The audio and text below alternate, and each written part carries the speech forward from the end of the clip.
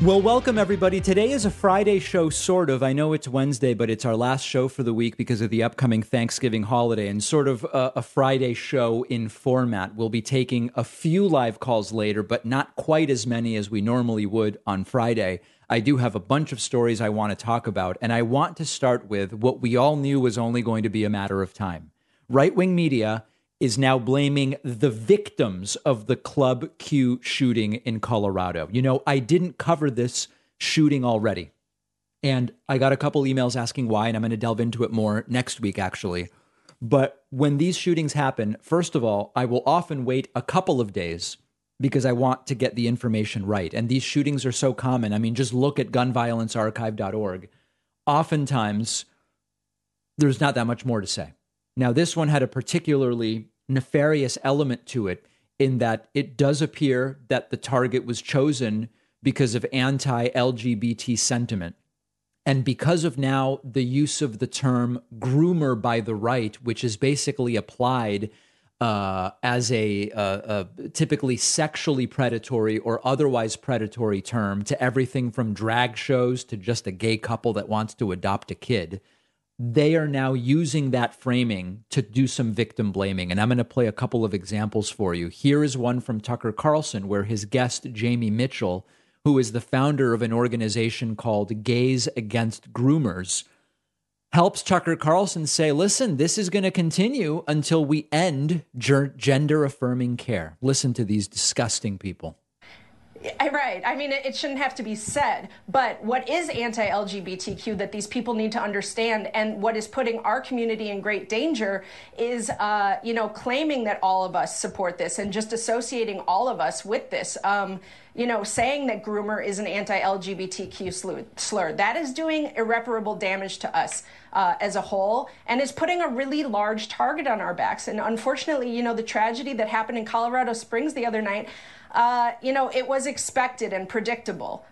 We all, within Gays Against Groomers, saw this coming from a mile away. Yeah. And sadly, I don't think it's going to stop until we end this evil agenda that is attacking children. Now, by evil agenda, she's referring to gender-affirming care, which we've already talked about in detail. It is not some wild, heretical thing. It is actually something based in years and years now of study, and they want to frame it as basically perverts doing things to your kids. So saying, listen, this is going to keep happening until we stop gender-affirming care.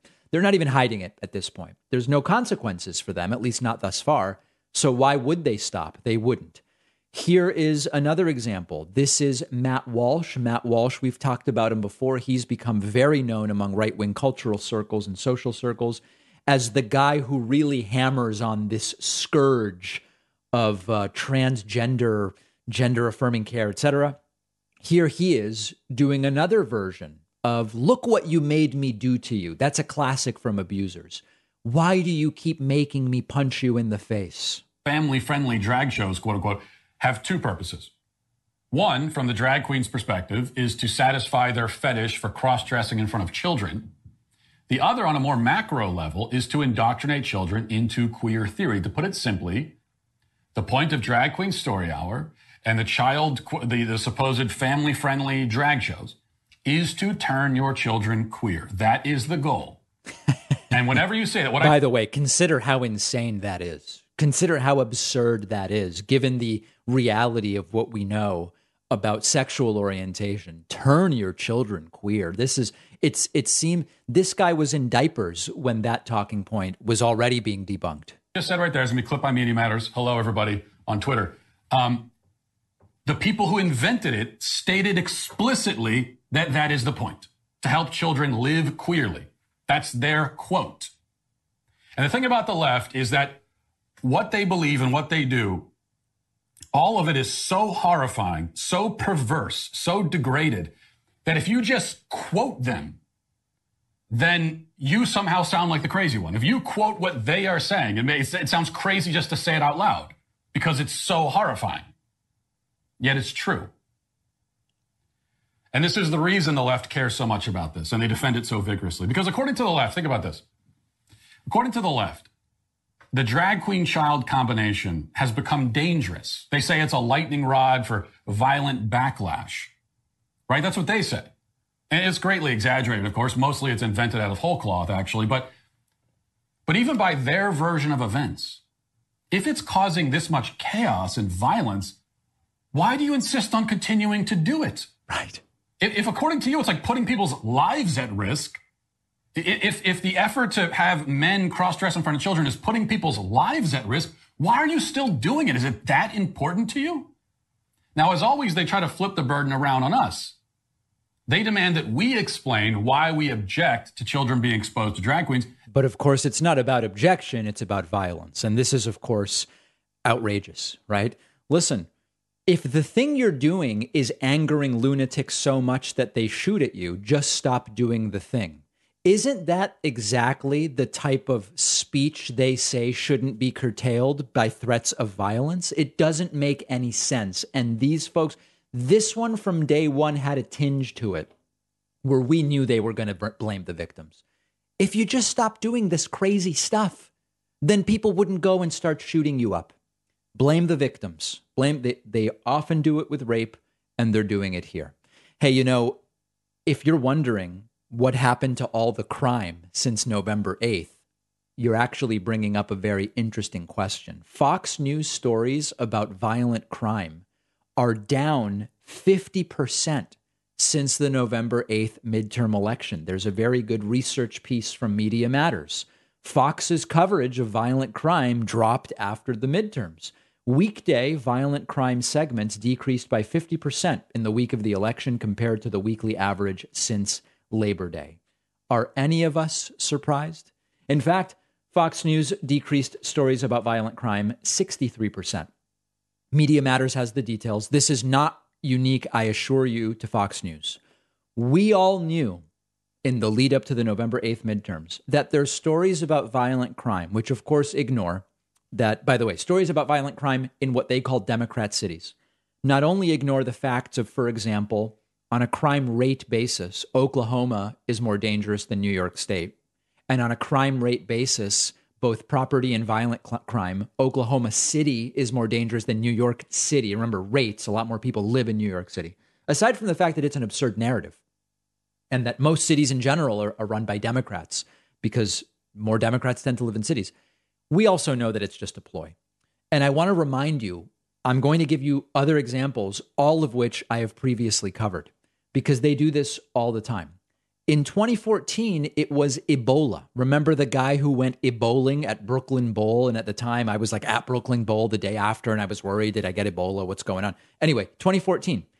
We knew leading up to the midterms that Ebola was being used by people like Rand Paul, stands out, and many others, just to criticize Barack Obama. That's all that it was. They just wanted to criticize Obama. Obama.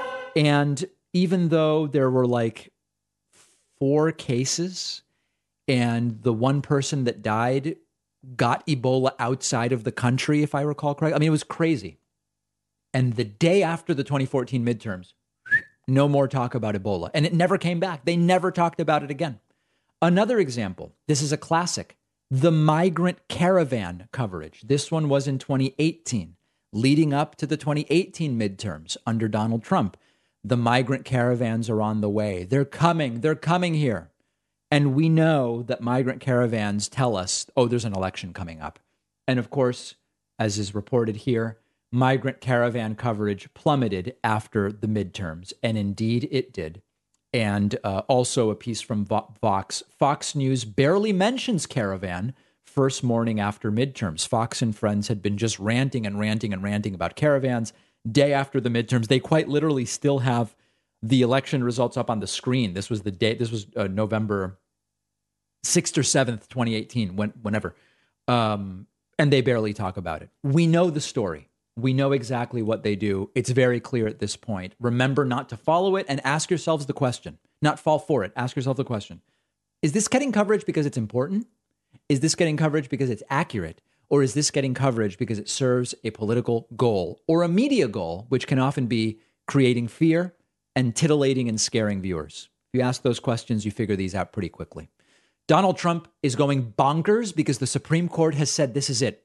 Your tax returns are going to the House committee that is investigating you. The Supreme Court has said that is it.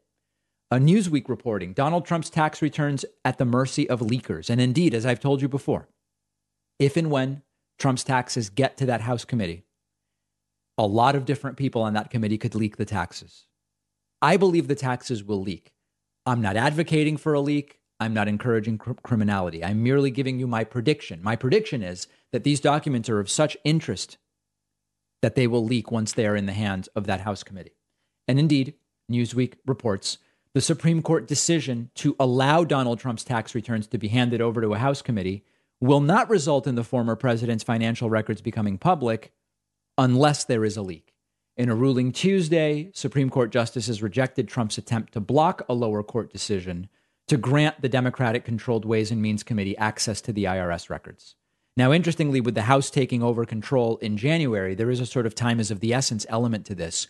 But Trump is going bonkers, posting to his platform Truth Social. Truth Central. Quote, why would anybody be surprised that the Supreme Court has ruled against me? They always do. It is unprecedented to be handing over tax returns, and it creates terrible precedent for future presidents. Has Joe Biden paid taxes on all the money he made illegally from Hunter and beyond?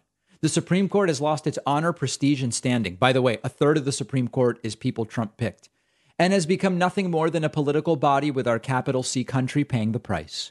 They refuse to even look at the election hoax of 2020. Shame on them. I would expect that Trump's taxes will leak if the House Ways and Means Committee gets them, particularly if it gets them with such little time to investigate before Republicans take over control of the House. That's a prediction. Let me know what you think. Leave a comment if you're watching on YouTube, and make sure you're subscribed at youtube.com/ this is new. YouTube is revamping everything, okay? youtube.com/ @The David Pakman Show. youtube.com/ @The David Pakman Show. One of our sponsors is Sunset Lake CBD. Get affordable, high-quality CBD straight from the source. Sunset Lake CBD is a family-owned hemp farm in Vermont, growing premium CBD products for sleep and stress without breaking the bank. They ship directly to you from the farm, cutting out all of the extra costs with the big box stores. And because of their unique farm-to-table approach, Sunset Lake CBD products cost 30% less than the industry average. They have gummies, oils, flour, topicals. I'm a fan of Sunset Lake CBD coffee, which uses Rainforest Alliance coffee beans. Many people are trying CBD for stress or pain. Maybe you're someone who likes to take a couple of CBD gummies before bed for sleep. Well, now you can actually take it every time you want to, because Sunset Lake makes it so affordable without sacrificing quality. If you already love CBD or you want to give it a try, go to sunsetlakecbd.com. Use the code PACMAN for 20% off. They are a socially responsible company. They support what we do. Sunsetlakecbd.com. Use code PACMAN at checkout for 20% off. The info is in the podcast notes. One of our sponsors today is BetterHelp. Viewers of the show, listeners know I'm a big advocate of therapy. I think it's important to make it more accessible, remove any stigma that might be associated. We all carry around different stressors, big and small. When we keep them bottled up, it can start to affect us negatively. And therapy is a safe space to get things off your chest, figure out how to work through whatever's weighing you down. If you're thinking of starting therapy, give BetterHelp a try. BetterHelp is therapy done entirely online, designed to be convenient, flexible, suited to your schedule. Fill out a brief questionnaire. You'll be matched with a licensed therapist. Switch therapists anytime at no additional charge. I'm a huge believer in talk therapy, and BetterHelp is making it more accessible to more people. You can even find a therapist who specializes in certain areas, which maybe you can't find where you are geographically. There are lots of great benefits to doing therapy online. Get it off your chest. Visit BetterHelp. Go to betterhelp.com/Pacman Show today to get 10% off your first month. That's betterhelp.com/Pacman Show. The link is in the podcast notes. Good habits have to be sustainable in order to become habits. It has to be something you'll actually do. And when it comes to nutrition, some people have hours to plan out every meal, their exact vitamin intake. I'm not doing any of that. I don't have the time. Here's what's sustainable for me. I start my day with just a single scoop of AG1 from Athletic Greens. It gives me the entire day's worth of the 75 high quality vitamins, minerals, and probiotics I want from whole food sources. It's just simple. It's just one scoop of AG1. I get all the nutrients I want. I don't have to do any math, use my protractor, my TI-83, or take a bunch of different capsules and pills. It's not some kind of wacky supplement making a bunch of crazy claims. You know, I would not promote something like that. AG1 is just a simple product that does what it says it does. It gives you the daily nutrients and vitamins you likely want, vitamin A, C, E, magnesium, zinc, potassium, in one simple scoop. You keep your body nourished. You'll also get a free year supply of vitamin D, which I take in the winter, plus 5 free travel packs at athleticgreens.com/Pacman. That's athleticgreens.com/Pacman. The link is in the podcast notes. Remember that the David Pacman Show is counting on you to sign up at joinpacman.com if you'd like to support the work that we do. Of course, we produce the show every day, free for everybody to listen to or to watch. It is subsidized by about 1% of our audience that supports us through the membership program at joinpacman.com. You can sign up and use the coupon code 24 starts now. The second woman who was urged by Herschel Walker to get an abortion has now come forward to explain that Herschel Walker threatened suicide after impregnating her. Now, it's so hard to keep track of this. You might remember there was the first woman who said Herschel Walker urged me to have an abortion and I got it. And then he urged me to have another abortion and I refused. And then we had a kid. That's woman number one. Then we had woman number two, represented by attorney Gloria Allred. Woman number two said, he urged me to have an abortion and I did it. I believe that this woman that we are talking about today is woman number two, although the reporting is a little unclear and this may be a third woman, but I'm pretty sure it's that second woman. Listen to this. 1993, she learned that Mr. Walker had impregnated her. My client did not want to have an abortion. When she told Mr. Walker about the pregnancy, he spoke about disappearing and the, quote, afterlife, end quote, and made her believe that he might commit suicide. Can you imagine this level of manipulation? He also claimed that if she gave birth, both our client and their child would be in danger. Ugh. Jane Doe stated that she felt pressured by Mr. Walker's threats and went alone to the abortion clinic to have the procedure. But she left crying because she did not want to go through with it. After she told Mr. Walker that she did not have the abortion, she stated that the next day, Mr. Walker drove her in his car to the abortion clinic to ensure that she had the abortion that she did not want to have. Listen, I'm sure there are more details to all of these stories and also stories we haven't heard. At the end of the day, there are many reasons not to vote for Herschel Walker. His extreme personal hypocrisy on a lot of these political issues is one reason. His complete lack of morals is another reason. His inability to explain what his policies would be is another reason. His lack of understanding of policy is another reason. And also, the fact that Raphael Warnock is a pretty damn good senator. There is already someone doing that job who is doing a pretty good job. Everyone must vote on December 6th or during early voting if you live in Georgia. We will be live with those results, and just the situation gets more disgusting just about every day. I'm not going to spend a lot of time on this very powerful erection. Yes, but Herschel Walker, flanked last night on Fox News by Senator Lindsey Graham and Senator Ted Cruz, said that what's happening in Georgia, this erection is about the people. Well, first of all, this election is more than Herschel Walker. This election is about the people. Want to hear it one more time? Well, first of all, this election is more than Herschel Walker. This election is about the people. Yeah. Ted Cruz visibly moving his eyes and then trying to play it cool. Listen, I don't really have much else to say about this. For a guy who impregnated so many women and then urged them to get abortions, this is quite the Freudian slip. Vote Raphael Warnock on December 6th. I want to look at a couple clips from a recent episode of the Stephen Bannon program. Stephen Bannon interviewed a guy almost as ubiquitous as Cher or Madonna, a guy we know of as Pillow. Of course, I'm talking about MyPillow CEO and founder Mike Lindell. Mike Lindell makes it clear he is willing to lose everything over the machines. We're doing a class action lawsuit against all machines. Listen to this. It is surreal and beyond parody at this point. How does that make you feel since you've had your business destroyed, your life destroyed, your employees destroyed, you're not in Walmart, you're not anywhere because of your crusade about these machines, sir? Well, Steve, it doesn't matter if it takes me to lose everything. I want to save our country.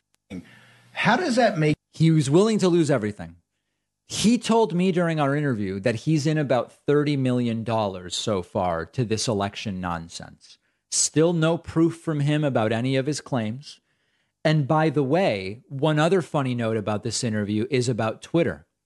Mike Lindell is angry that even though all sorts of right-wingers and spreaders of lies about the election have been unbanned from Twitter since Elon Musk purchased it, he hasn't, and he's angry. My shout out to Elon Musk would be, if your such should be a new platform of free speech, but yet you're going to carve out the guys that talk about our election crimes and our election integrity.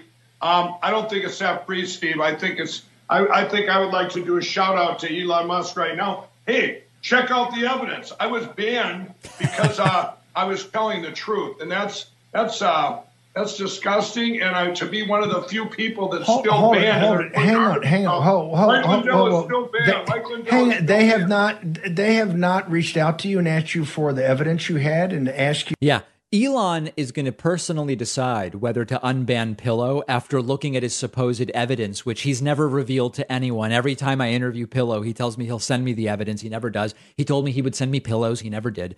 One other funny note on this.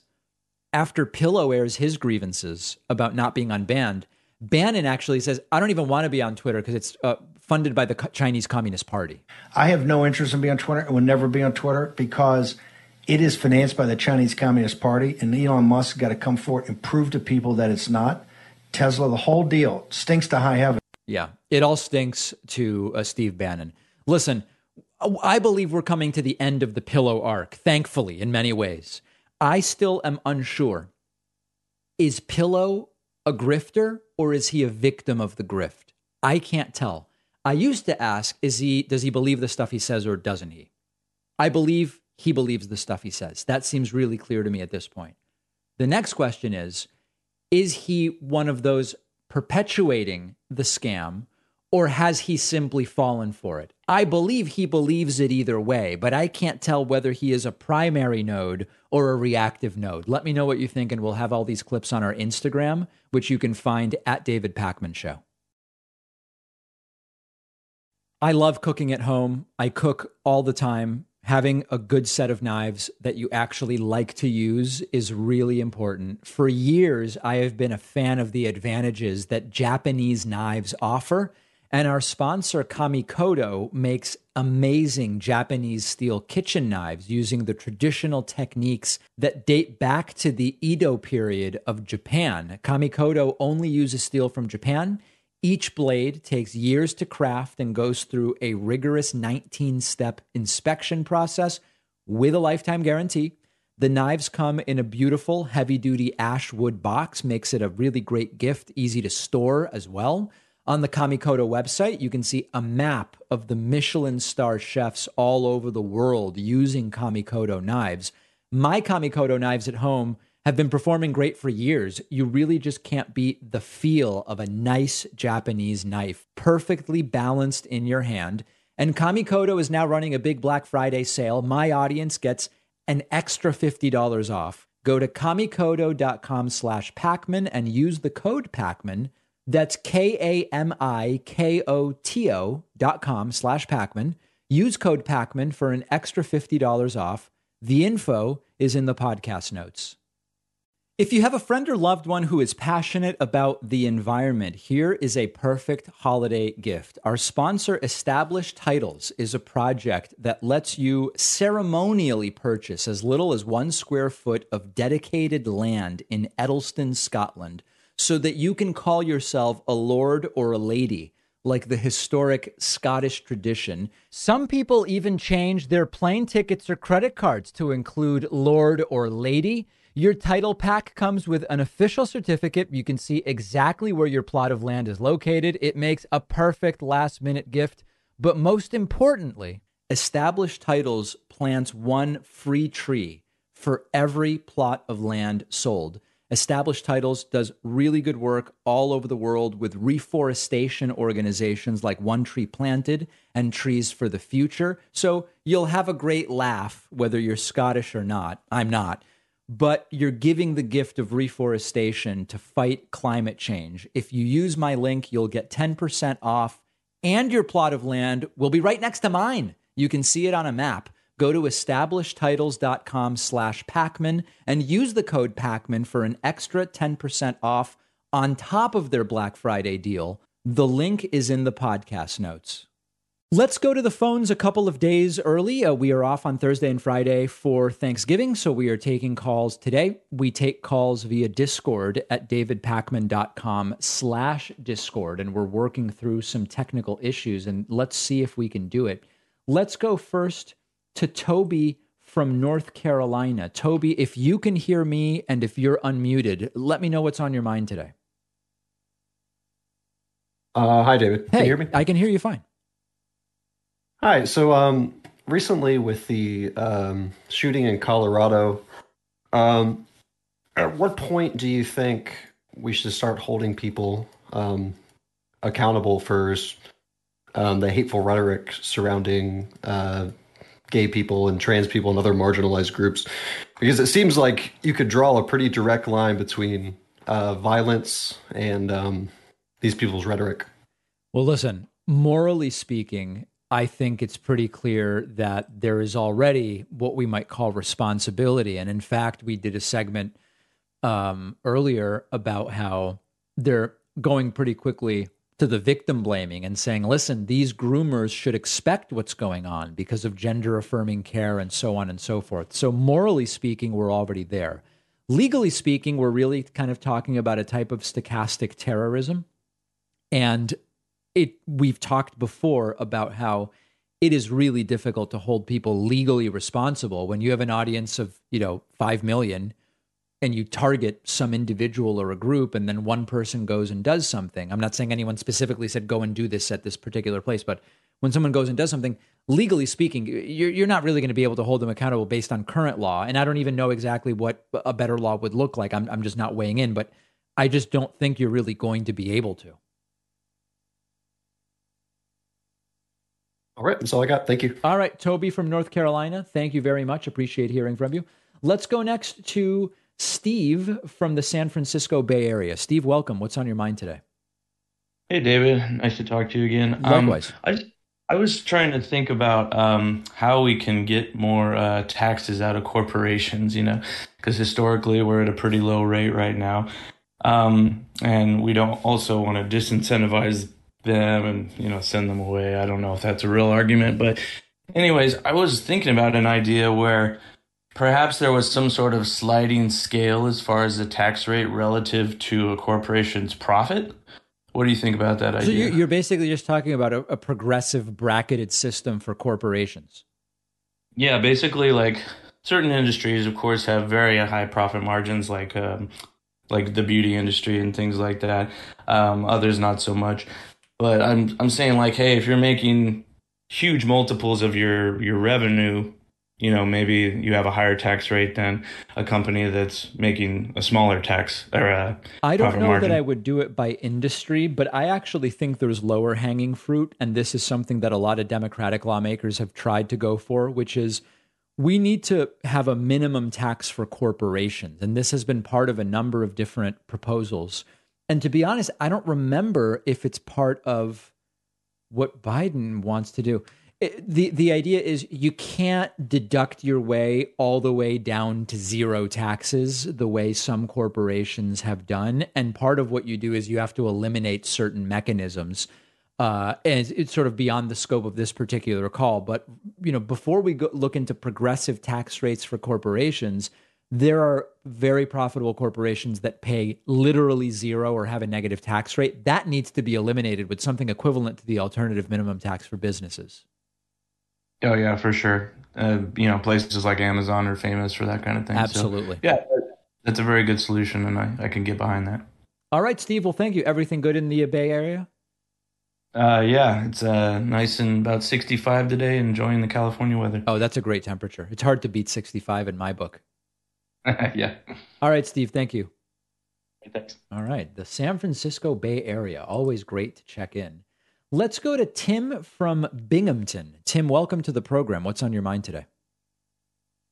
Thank you, David. Can you hear me okay? I can hear you fine. Awesome. So I'm a teacher. I've called in before, a longtime listener. I think you're one of the best voices on the left. Thank you for everything that you do. Pleasure. And I just want to talk about an epidemic happening in our schools. I've been teaching for 6 years now, and I've watched the progression of the addiction to cell phones with kids reach a remarkable level. It is something that, we ask them as teachers. We don't have a universal policy, but we ask them, hey, put these phones in a bucket during instruction time, and we're going to try to get you focused. And they cling on to them almost like heroin addicts. Yeah. And I just don't know if there's enough national attention around how we are bringing these kids up with these devices. And I want to know your thoughts on how we might approach this as a national discussion. I'm basically with you as to the level of problem that this is. I think it really is an epidemic. I think there's a couple different things here. This is a separate issue from adult so-called addiction to social media specifically. I think there's two different things, and we want to make sure we deal with them differently. What you're talking about, I see it firsthand in a lot of my friends who have kids, and from those who teach in schools, I also hear it. And there clearly is something physical that goes on with these screens. Even like with my baby daughter, who's not even 6 months old, sometimes like if she's just handed to me for 2 minutes and I'm sitting at my desk, even if I face her completely away from the screens, she starts craning her neck trying to get a look at the screens, and we don't show her any screens. So I just basically walk out of the room. It does seem that there is something just physical going on here. And my concern is attention spans, inability to focus, inability to do what Cal Newport calls deep work. So at the societal level or at schools, I have no idea what the solution should be. I know I'm going to take a personal approach, and for now it's basically no screens, period, and we'll revisit it at some future period, future point. But no, I agree with you. It's an absolute epidemic. Yeah. One last quick point. I did work at a charter school for a brief amount of time where they took the phones at the door. Yes. And that had a huge impact on teaching and learning. It was incredibly powerful. I just don't know if public schools have the resources they need it'll take an army to get the phones at the door, and it's going to be a battle. And it's something that the parents aren't all on board with because they text their kids in school. It's an absolute nightmare. That's what I was going to say, I know people who teach at charter schools who have had good luck with that. They even have these devices that like you hold the phone, but the phone is in a device. I forget what the name of it is. You just can't use it until the end of the day. But there is that issue where for many kids, parents are relying on that in case they need to communicate anything, in case there's an emergency or whatever. I don't know how frequent that is. I don't know how good of an argument that is, but I think even parents would resist that. It's nonsense. It's nonsense, you say? Yeah, it's nonsense. It is. So anyway, I'll let you get some more calls. You're awesome, David. Keep up the great work. Happy holidays, and enjoy the time with your family. All right. Thank you. And likewise, big time holiday coming up here in the United States. Let's try Colin from Oregon. Colin, welcome to the show. What's on your mind today? David, can you hear me okay? Yes, thank you. Please. Hey, I appreciate the previous caller. I'd like to ask you some questions about fentanyl. Okay. Now, is it fentanyl or is it fentanyl, the way Donald Trump says? I honestly don't know. No, I think it's fentanyl. You pronounced it beautifully. Oh, I appreciate that. So I read a lot of stuff, just like everybody else does. Yep. And the reports that are more recent are saying, well, China's producing fentanyl and they're shipping it to South America, and these immigrants are pouring through our borders, right? Bringing fentanyl. But the honest truth is, we have seen fentanyl in all 50 states. Yes. So it's getting here somehow. The thing is, I was misled. I thought actually maybe there were some people in our country that were producing fentanyl and just distributing it. What can we do to stop the flow of fentanyl? You know, this is a very complex issue that clearly is not going to be solved with a wall on the U.S.-Mexico border. Now, it is true that the primary source countries for fentanyl and related substances that are trafficked to the U.S. are Mexico and China. India is increasingly a source for both the finished fentanyl, but also some of the precursor chemicals. There are seizures at the border, but we need to be looking at ports of entry, including airports. And you also have to be considering that if you fix the issue as it might be seen, fixing it, right, using the language of the drug war, if you fix the issue of the fentanyl that's trafficked in, you then incentivize the domestic production. So then you have to figure that out. So I don't think there's a simple solution. But what I can tell you is, like, the issue isn't something Biden did at the U.S.-Mexico border. Right. They're saying that, well, if we just close the border, right, we could stop the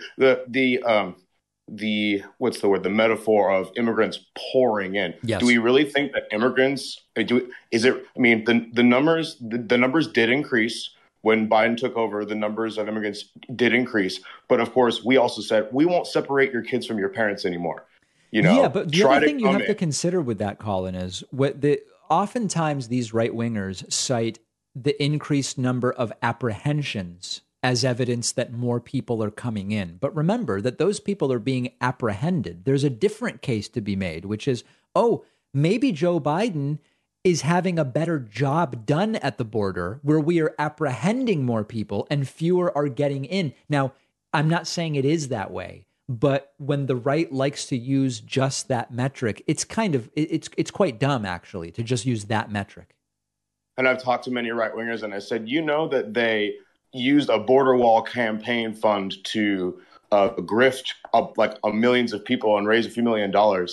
And they're like, what? And I'm like, yeah, you didn't hear about that? Oh, you mean the ban and build the wall thing? Yeah. Well, they think that Trump didn't get to build the wall. And the thing is, he could have. And what they said was what they say is like Biden said no and stopped all procedures. And there's just fence line just standing by. So is that true? I honestly am not sure. It's hard for me to keep track of all of the different claims that they make, but all of the ones I've looked into so far have not been accurate. But that one I'm just not familiar with.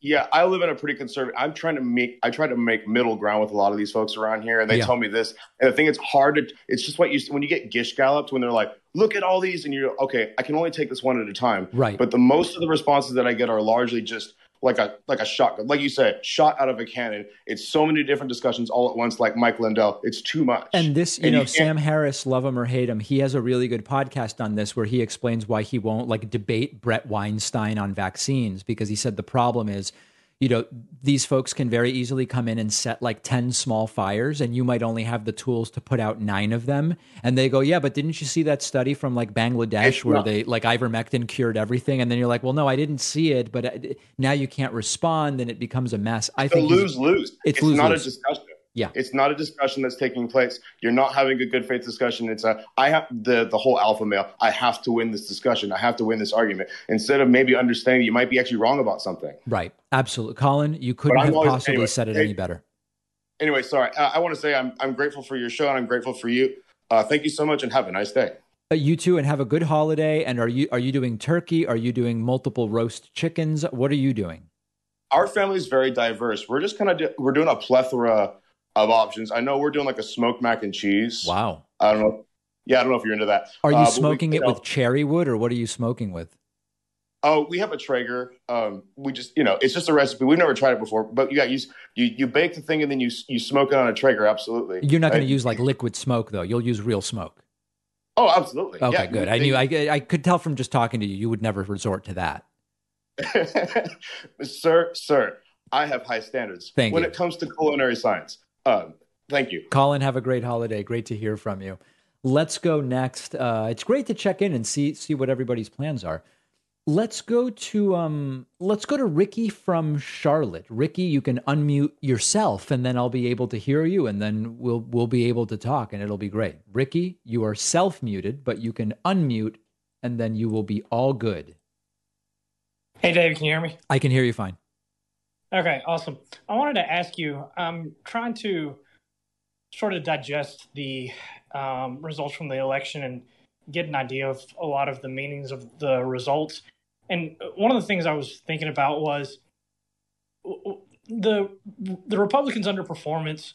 What do you think this means about a lot of the right's efforts and investments going all in on culture wars and especially like a lot of their a lot of the investments they've made in alternative media seem like outlets like the Daily Wire, Turning Points USA, and then just a plethora of different like online streamers and people like Tim Pool and like all these things that are doing like the disaffected liberal dance and things like that. And seeing that it seems to me like I'm just surprised that none of it has really shown up electorally. I mean, is that surprising?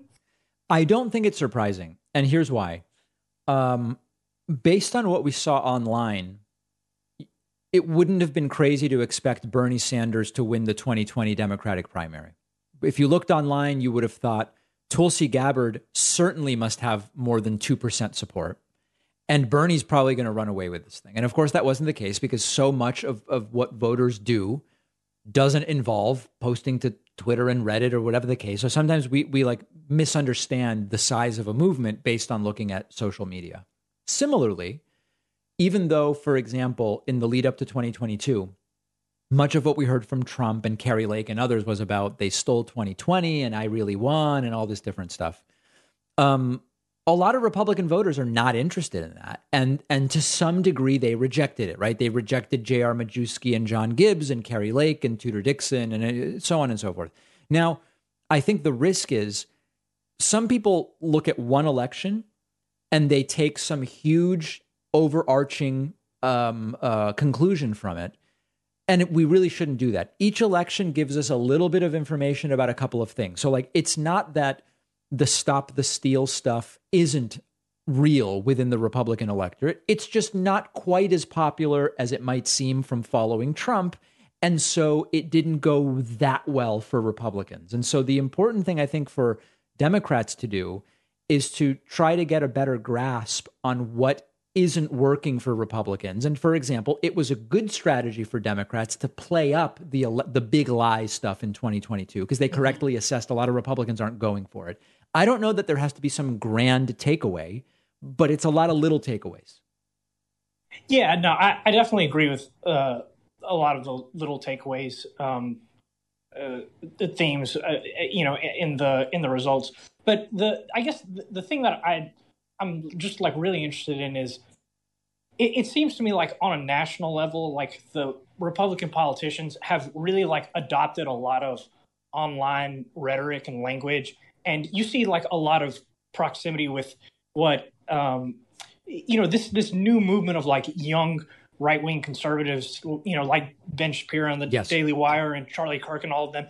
And, and they have these things like they have CPAC and the Charlie Kirk's group has like multiple events and stuff per year. Yep. And I'm like, is it just they're investing in all that because they're trying to push back against the fact that there's this rise in young voters that are left wing and they're scared to some about degree. it? Yeah, I think they see the demographics. They know that 18 to 29-year-olds are voting pretty left. And unfortunately, they are smart to do what they're doing. They are pouring money into trying to grab up those young voters. And so my concern is even though 18 to 29-year-olds and soon to be 18-year-olds are a huge opportunity for the Democratic Party, the Democratic Party doesn't seem as committed to pouring the money into independent media shows and events and this type of thing. The right is smart to do it, and the left needs to get on the ball. Yeah. So you think it could eventually start showing some electoral effects? It could. Okay, yeah.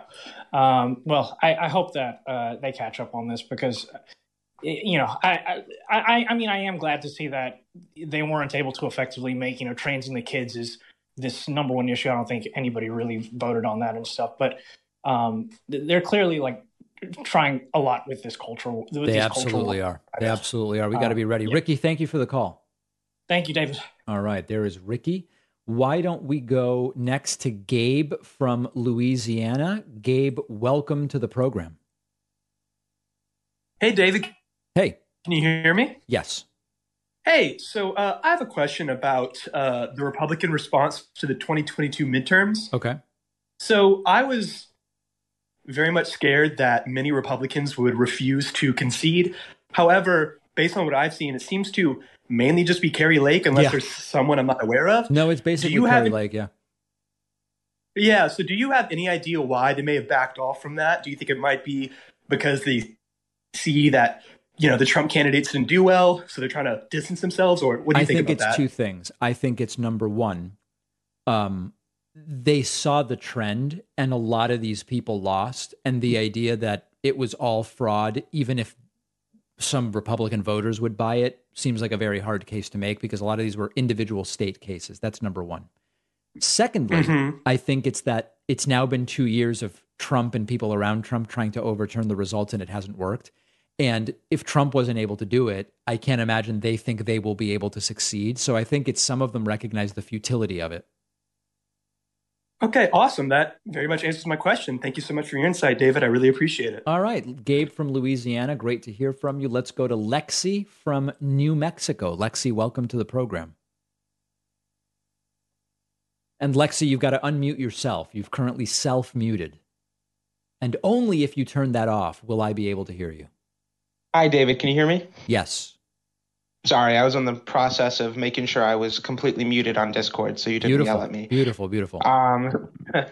So I'm a young voter. I just turned 18 in this last June, so I got to vote for the first time. Beautiful. And something I saw, at least here in New Mexico, in my voting bases, is how active, especially the older voting group is, just firsthand, compared to younger voters and like Gen Xers. Right.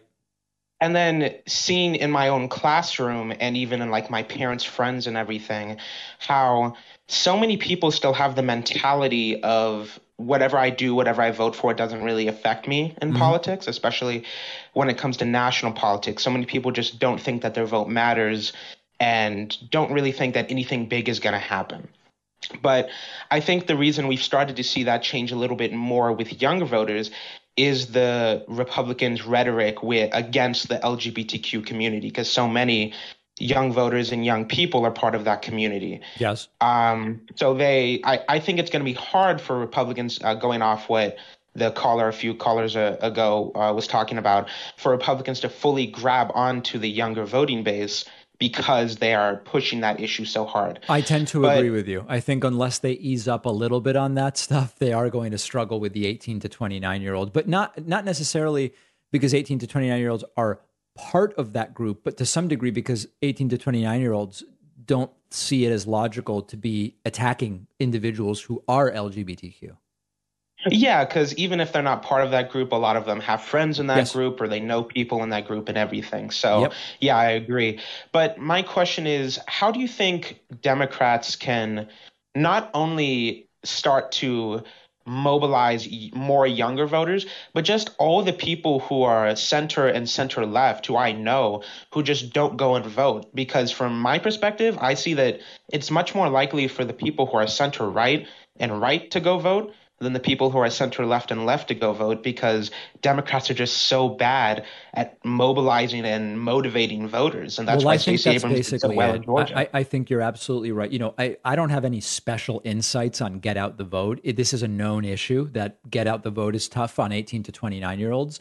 But I think the instinct you have is absolutely correct. The right is pouring money into it, as I talked about earlier with another caller. And unless the left starts doing it and activating people with these glitzy events and wrestling style intros, I hate to say it, but the right does some of that stuff because it works. And the left needs to figure out how to do it. Listen, Lexi, I'm going to let you go because I am out of time.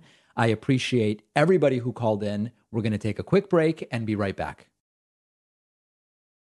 One of our sponsors is Monk Pack, making amazing granola bars and the nut and seed bars that are chewy, sweet, and delicious, but I especially love them because each bar has only 1 gram of sugar, 2 to 3 net carbs, and about 150 calories. Perfect if you do keto or low carb, or like me, you're just trying to stay conscious about sugar intake. You get the satisfying, crunchy, salty, sweet experience you were looking for without the sugar. Monk Pack comes in flavors like sea salt dark chocolate, caramel sea salt. They launched 2 new flavors, which are great, peanut butter cocoa chip and dark chocolate cocoa. I keep Monk Pack granola bars and nut and seed bars in the pantry at all times. They're great on the go for a quick snack while you're working. If you don't love them as much as I and our team do, Monk Pack will refund all of your money or exchange the product, whichever you prefer. Go to monkpack.com and you'll get 20% off your first order with the code PACMAN at checkout. That's monkpack.com. Use code PACMAN for 20% off. The info is in the podcast notes. Let's get into the mailbag. If you have something to say, you can email info@davidpacman.com. Sometimes we will pick something from a YouTube comment or a Twitter message or whatever the case may be. I want to start today with someone who feels very, very strongly about Donald Trump. Even after Trump's announcement that he is running, this individual, JR, says Trump's not running.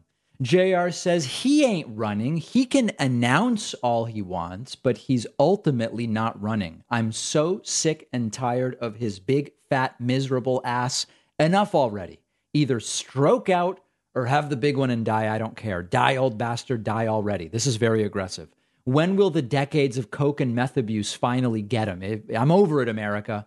I'm over it. America is over it. Just at least have the dignity to go off somewhere like an old cat or dog. Be your fat old self and croak already. Please spare us any more of your ugly misery. So JR is exhausted by Trump. But I have to tell you, I believe that he's running. That being said, we talked earlier in the week about a path in which a failing Trump campaign prematurely ends before the first primaries. And we explored that in detail earlier in the week. I don't think it's completely implausible. One other comment about Trump 24 from Nathan. The subject is MAGA. Nathan says, in his announcement, Trump said he will make America great and glorious again. Will he rebrand his movement to MAGAGA? Very good question. I don't believe he will, but there should certainly be some kind of rebranding. The current branding is really not so good. On the topic of getting men out of women's sports, as the right loves to say, Alex had a really good thought. Alex said, hey, David, I don't believe Trump would even have the power to ban trans individuals from participating in the sport association that lines up with their gender identity. Aren't sports associations private entities? If they allow a trans male to female to participate in a sport formally consisting of majority cis women, that is their own choice. With all due respect, Alex. Yeah, this is actually a very good point. So there's 2 issues here. They claim to be about small government conservatism, and yet on social issues, there's no one that wants more government involvement than they do. The truth is that all sorts of different athletic organizations have already had systems established to determine who can participate and what does it mean to qualify to compete as a woman. This is not a new issue, even though they want to make it seem like it is. It's not a new issue. It's been around for a while, and many of these leagues have already dealt with it before. There's running leagues that have dealt with it. There are weightlifting around the world. Okay, so it's not a new issue. Secondly, they say we want the lightest possible touch from government. Government should only be involved in anything when it is absolutely necessary and in the public interest. And one of the things they want to choose is who is in which sports league. So that's part 2. It's not really small government.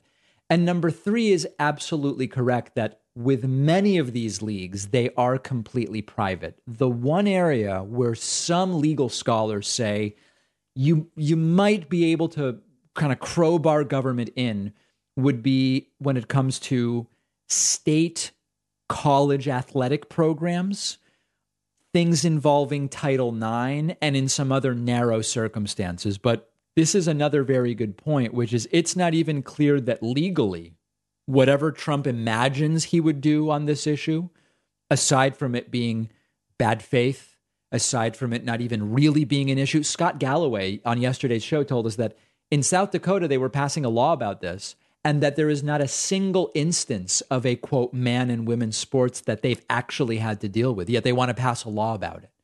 A lot of problems with all of this, and let's hope that Donald Trump never even ends up in the position to do it.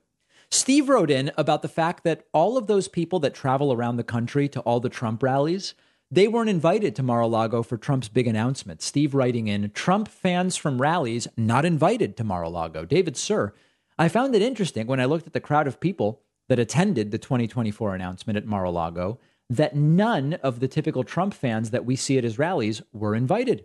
Could it be that Trump doesn't like to hang out with his faithful rally goers? Listen, I have said this before, not that we needed more proof, but I have said before, Trump doesn't like the people that voted for him. Trump, as a rich guy from Queens, Manhattan, spent most of his life away from the folks that ultimately became his constituents and trying to be nowhere near a lot of those folks. And now he has built this persona where, I mean, think of it. At age 68, he suddenly is religious. At age 68, he's suddenly against abortion. He likes the boaters of Florida. He likes country music. None of it is believable. It is all a character necessitated by the reality that Trump couldn't win a Democratic primary because there are some standards in the Democratic primary. I'm not saying that the standards are amazing or anything to write home about, but there are at least some standards among Democratic primary voters. Among Republican voters, there are absolutely no standards. And that's why Donald Trump had to run as a Republican, despite the fact that he was probably really a Democrat for most of his life. Next email is from Greg, and Greg brings up something that I think is completely implausible. Greg says, Trump DeSantis 2024. David, I write to you with tears in my eyes and fear in my heart. I'm very afraid that Trump and DeSanctimonious will make up in time to join together on a ticket in 2024 with the promise that Trump will back DeSantis in 2028. Do you see that as a possibility? I really don't. You know, sometimes we look at some of these scenarios and we say statistically there's some sense to it. Trump and DeSantis right now each have roughly 40-ish% of support, depending on which poll you look at. It's 50-30 or whatever for the Republican primary. The math of it should be DeSantis supports Trump on the understanding that Trump chooses DeSantis as VP, then DeSantis has a path to be president in 2028. The math of it makes sense. What doesn't make sense is ego, and narcissism will not allow it. Donald Trump's ego and narcissism, and maybe to some degree Ron DeSantis's, I don't believe will allow that scenario to become a reality. If you disagree with me, let me know. I'd be curious to hear from you. John wrote in. John wants to talk to me about guns. John wrote in saying, I own 24 firearms, many of them assault weapons. Hello, David. I'm a strong supporter of the Second Amendment. I was wondering if it would be possible for us to have a conversation, quote, on your show, I don't know why that's in quotes, about what the role of guns in our society should. I'm guessing he means should be, including kinds of guns people should own, including assault weapons, etc. I promise I will treat you with the utmost respect. While I would consider myself a strong conservative man, I'm glad that he's not just conservative, he's strong. I am generally open to other people's ideas and feel I can be persuaded if I feel a person I'm talking with can make a sensible argument. My number is blank. Hope to hear from you soon. By the way, please blur out my number. Yeah, listen, we take calls once a week and you can call in. This isn't exactly the type of call we would schedule, but John, I would love for you to call in when we are taking live calls. And then we can chat about your perspective on assault weapons. I am curious why someone needs 24 guns. Maybe you're a collector. I don't know. But that's an open question. Carolyn wrote in about an issue with Instagram, and this is horrifying that this is going on. I've told you about this before, but it's still happening. Carolyn says, hey, I know you were having problems with TikTok due to malicious reporting. It appears that Instagram may have also taken some sort of action along the same lines, as I received an error message on the app stating the following. David Pakman Show can't be @mentioned because they have repeatedly posted content that goes against community guidelines on false content about COVID or vaccines. Carolyn says, if it's a problem you're aware of, I apologize. But I've been a member and a listener. I don't recall you mentioning it. Yeah, this is insane. There's no way to appeal it. Instagram's appeal process. So here's what happened, basically. We published videos debunking misinformation about vaccines. They were flagged by Instagram as videos pushing disinformation about vaccines, which means no one can tag us on Instagram. When we try to appeal it, there's an appeal process, but you have to submit the videos in question that caused the problem, but those videos have been removed. So we quite literally cannot file an appeal. So I appeal to you in the audience, and really with tears in my eyes, if you work at Instagram, Facebook, Meta, if you can help with this, I'm desperate for your help. Our Instagram is being hindered dramatically because people can't tag us and they can't share our content in that particular way. If you can help, please email info@davidpakman.com. We have a great bonus show for you today. We will talk about so many different things. Huge announcement. Our white paper on talking to family on at Thanksgiving about things you disagree about is now live and available for free. We produced a guide, which you can get at davidpakman.com/guide for free. I have nothing to sell you here. It's a free guide. People call in all the time. They say, David, how do I handle this, that conversation? We have it's like a 10-page paper. Got really, really good.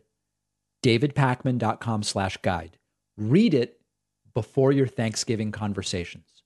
Let me know if there are things that should be added, modified, whatever. Free. If people like these, we will do more of these guides. We have a great bonus show for you today. Join Pakman.com to get instant access. I hope to see you there.